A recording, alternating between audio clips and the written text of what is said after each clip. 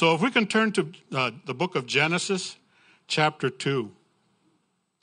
Genesis chapter 2, hallelujah.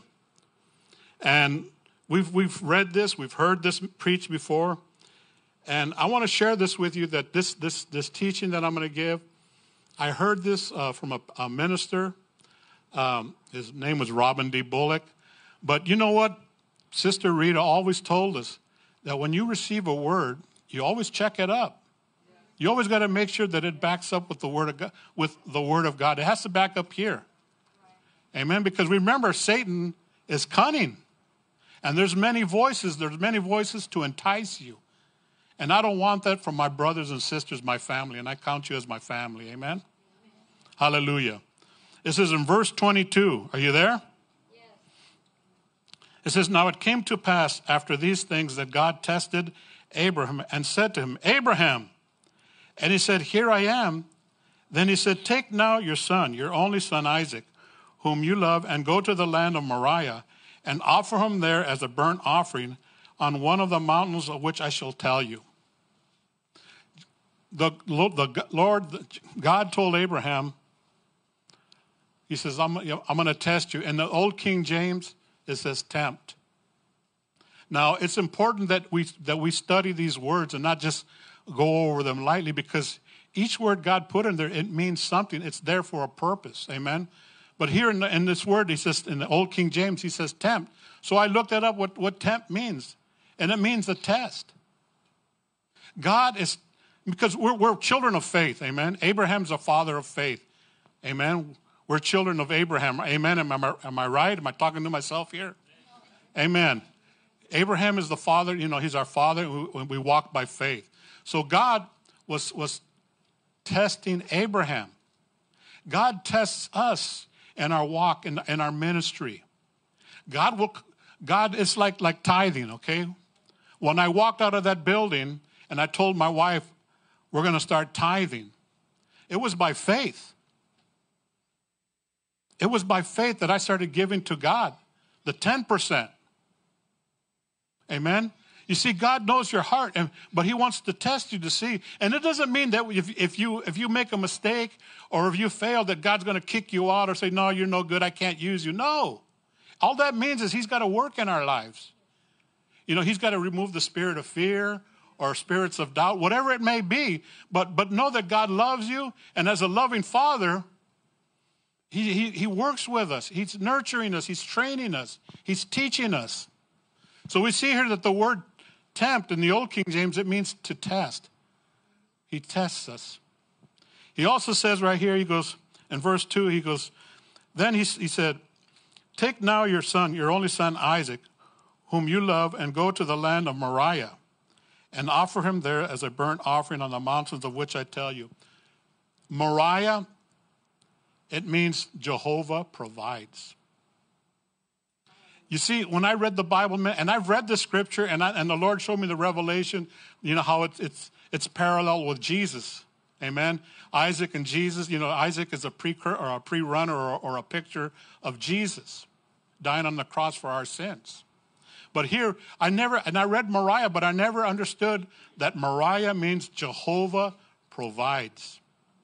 And also the mountain that he gave it, Moriah, that's not the mountain where Jesus was crucified. Moriah is a mountain range. And I've never been to Israel. But Moriah means it's a mountain range. There's a hills that's called Moriah. Are you getting this? And he says, offer a burnt offering on one of the mountains of which I shall tell you. So Abraham rose early in the morning and saddled his donkey and 2 of his young men with him, and Isaac his son, and he split the wood for the burnt offering and went to the place of which God had told him. Then on the 3rd day, Abraham lifted his eyes and saw the place afar off. I want to stop here just a brief second. We see here that Abraham, he says that he saddled the donkey and took 2 of his young men with him and Isaac his son. He split the wood for the burnt offering and arose and went to the place of God. The wood represented the cross. Jesus carrying the cross for the sins of the world. Amen. Are you seeing this? But he says right here, and on the third day, Abraham lifted his eyes and saw the place afar off. Jesus was resurrected on the third day. Okay, so we see that. But Abraham said he's seen the place afar off. He's seen a prophetic picture of what God was showing what was going to happen. I'm getting all goosebumpy right now. But he shows them a picture of his son in the future, hundreds of years before, what's going to happen. And Abraham said to his young men, stay here with the donkey. Let me see if I can get that. Stay here with the donkey. The lad and I will go yonder and worship, and we will come back to you. Well, I've read this again, like I said, I'm sharing this with you, but the word lad I always thought was a little child. But the word lad means that they were in this sense, he was 33 years old, 37 years old. So the lad, or Jesus, Isaac, his son, he was 33 years old. The picture with Jesus, he was 33 years old when he died on the cross. He says, the lad and I will go. They're in unity. Jesus came and said, not my will, Father, but your will be done. He says, the lad and I will go yonder. Yonder, I thought that was a country saying, yeah, something's down yonder, down by the creek, down yonder over there. But no, yonder means ahead. It means up ahead, saints. So here's a picture. Again, I'm sharing this, that God is showing Abraham that he was going to sacrifice his son for the sin of the world, because that's what a burnt offering is a sacrifice for sin. And it's the whole sacrifice. It's a continual sacrifice. It's an everlasting sacrifice.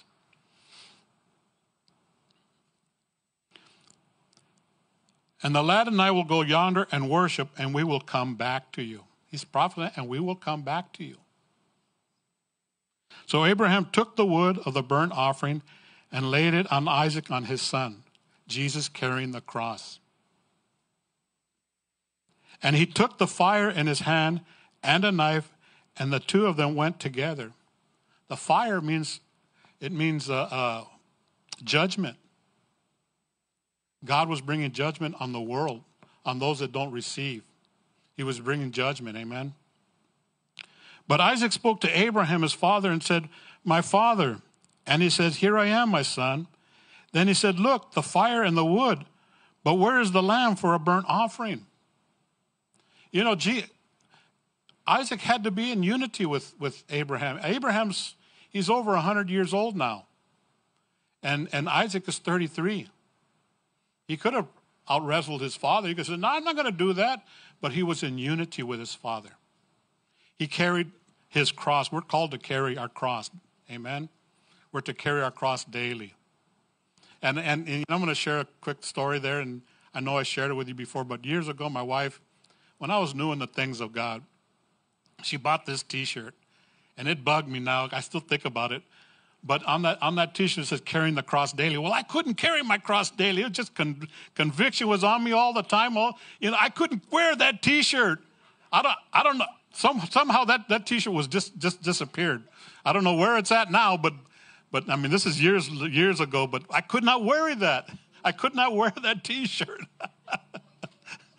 Hey, that's just something so you guys would wake up. I don't want to.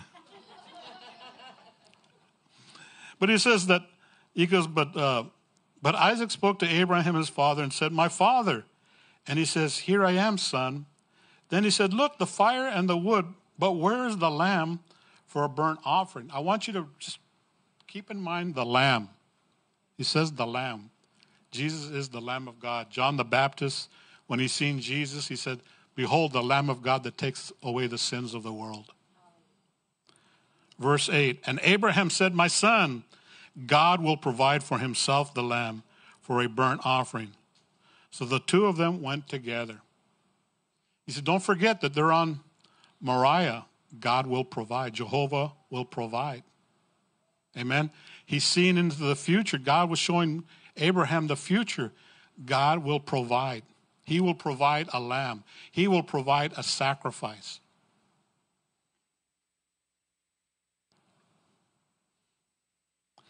Verse 9, they came to the place of which God had told him. And Abraham built an altar there and placed the wood in order. And he bound Isaac his son and laid him on the altar upon the wood. Where did Jesus, what was the name of that hill where Jesus gave his life? Golgotha.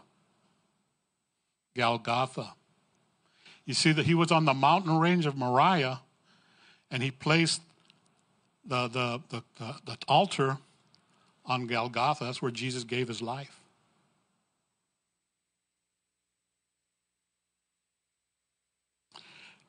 Verse 10, and Abraham stretched out his hand and took the knife to slay his son. But the angel of the Lord called to him from heaven and said, Abraham, Abraham. So he said, here I am. And he said, do not lay your hand on the lad or do anything to him, for now I know that you fear God, since you have not withheld your son, your only begotten son, from me. The test. The test. God tempted, and again, that word tempt, it means test. He tested Abraham if he would offer his only begotten son. And God seen that he would. So he says, now I know that you'll do that.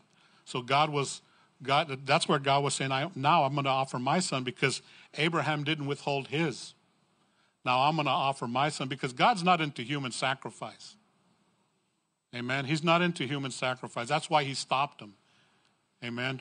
But he sent his son to take our place, to die on the cross for our sin. Hallelujah. Thank God. I love you, Jesus. Then Abraham, verse 13, then Abraham lifted his eyes and looked, and there behind him was a ram. Notice he said that Isaac said, where's the lamb? And Abraham said, the lamb. But now there's a ram. Then Abraham lifted his eyes and looked, and there behind him was a ram caught in a thicket by its horns. So Abraham went and took the ram and offered it up for a burnt offering instead of his son. Now that the ram in his horns, I was looking like, well, what do the horns mean? Well, the horns mean strength. And the horns, you can also use it for the shofar. Amen. You see, what I'm trying to share with you, saints, is the Word of God. Every word means something there. And I encourage you, to get a Bible dictionary, get a concordance, and go through your Bible and study and look for them, because God wants to reveal them to you. The reason he does this is because he wants you to know your rights. He wants to know what he's done for you, everything he's done for you. The enemy was not going to tell you, thus saith the Lord. Remember, he's cunning. He sticks out his tongue. And he's lying. He's laughing at us. He's lying to us. And he's keeping the truth back. It might sound like truth, but it's not. So I encourage you that you have to study. Take your time, open the scriptures, and spend time with the Lord, and he will reveal it to you. Amen?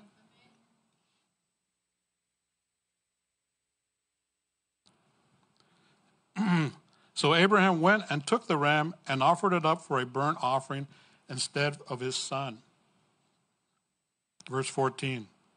And Abraham called the name of the place, the Lord will provide, Mount Moriah. The region, Mount Moriah. The Lord will provide, as it is said to this day, on the mount of the Lord it shall be provided. God provided a way of salvation, a way of escape for all of us. We're adopted into the family of God.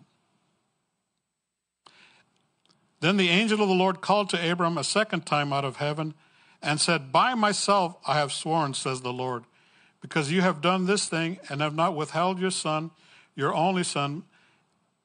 Blessing, I will bless you and multiply. I will multiply your descendants as the stars of heaven and as the sand which is on the seashore, and your descendants shall possess the gate of their enemies. The gate of our enemies. The enemy doesn't possess us. Amen. We're going to possess the gates of the enemies. We're taking back. God's heart was that we take back everything that was intended for us. Amen. God, even you the young ones, you that are new in Christ, that don't know, God has given you authority over him, over the enemy. Amen. He's given us the authority, and it's time that we exercise that authority. Don't be afraid. Don't be like little sheep. Amen. He says right here, he goes, I will multiply your descendants as the stars of heaven and as the sand which is on the seashore, and your descendants shall possess the gate of their enemies.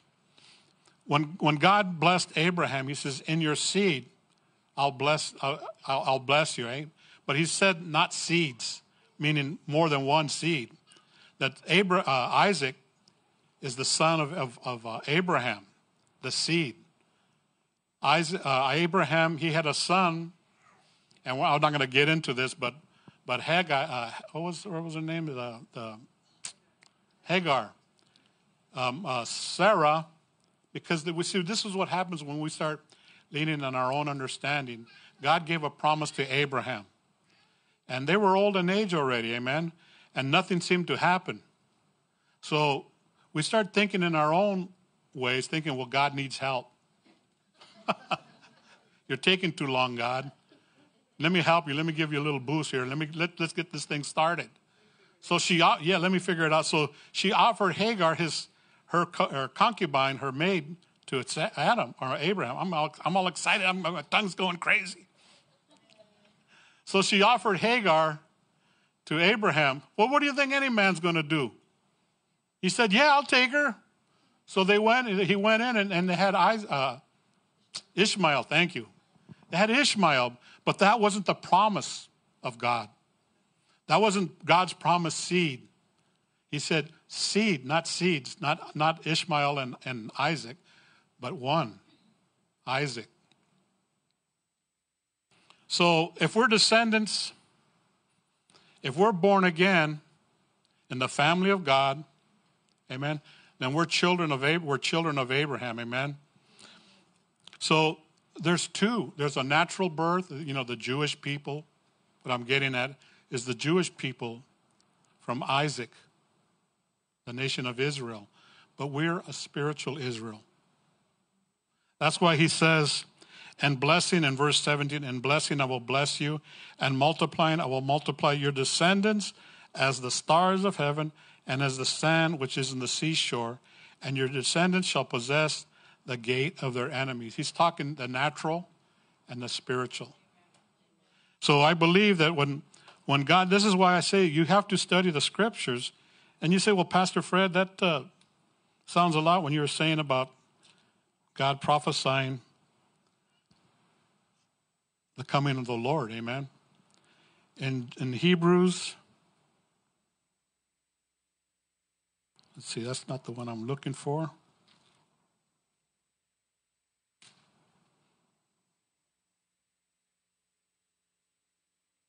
Here it is.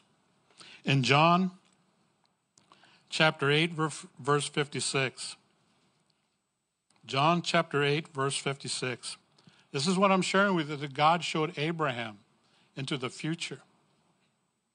Your father Abraham rejoiced to see my day, and he saw it and was glad. You see, God opened up his eyes. He's seen what was happening.